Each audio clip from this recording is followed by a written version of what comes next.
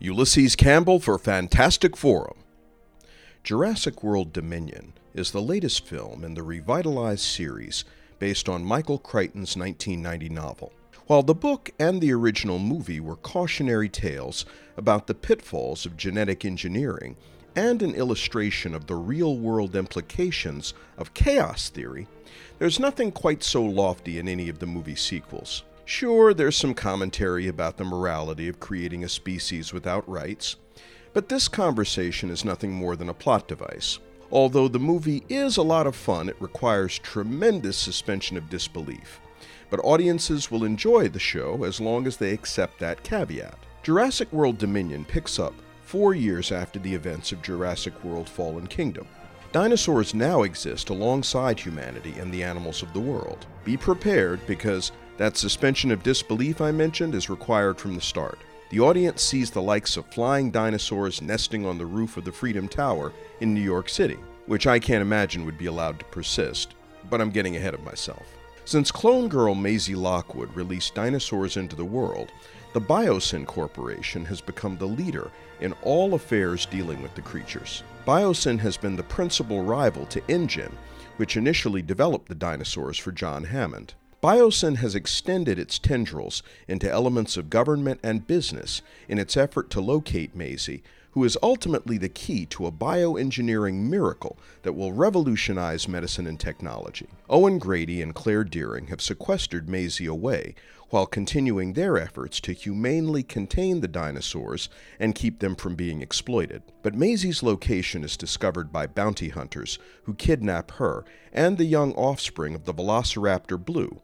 In the meantime, Ian Malcolm has been hired by Biosyn and makes a disturbing discovery. Malcolm reaches out to Ellie Sadler with information about prehistoric locusts, which are decimating crops in the Midwest. Unchecked, the locusts will wipe out the world's food supply. Sadler reunites with Alan Grant, and the two travel to Biosyn headquarters. Can Grady and Dearing find Maisie before Biosyn is able to exploit what makes her special?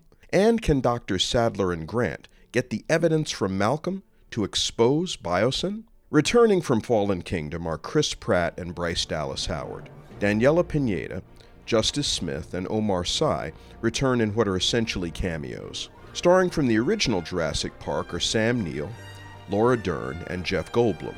Jurassic World Dominion also features DeWanda Wise, Mamadou Athie, Campbell Scott, Dickson Lockman, Scott Hazy, and Christopher Palaha. D.B. Wong returns as Dr. Henry Wu.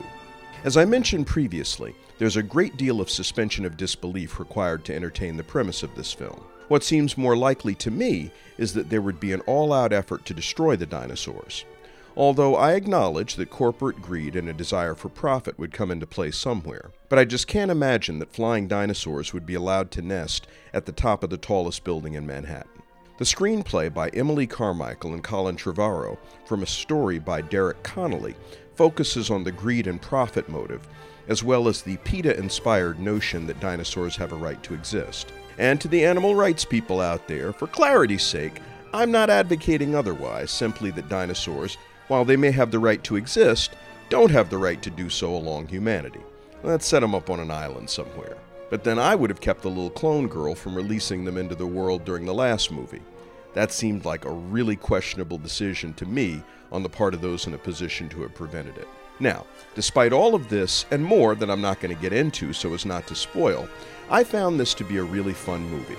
The locations are spectacular, effects are top-notch, there's a lot of action, some romance, a sense of nostalgia and connection to the earlier films that wouldn't have been possible absent the participation of the original leads. And somehow, Trevorrow makes sense of what is a very complicated plot with multiple lead characters. All the leads have stuff to do and none of them gets shortchanged. Michael Giacchino provides a wonderful musical score. It runs 2 hours and 26 minutes and is rated PG-13 for profanity, violence, and gore, and frightening and intense scenes. I think the rating is about right and wouldn't take kids younger than 13. Jurassic World Dominion has plenty of shortcomings, but remains a very enjoyable, fun movie. A solid 2 stars out of 4. Ulysses Campbell for Fantastic Forum. Fantastic Forum airs from 4 to 5 p.m. on Saturdays on WERA 96.7 FM in Arlington, Virginia.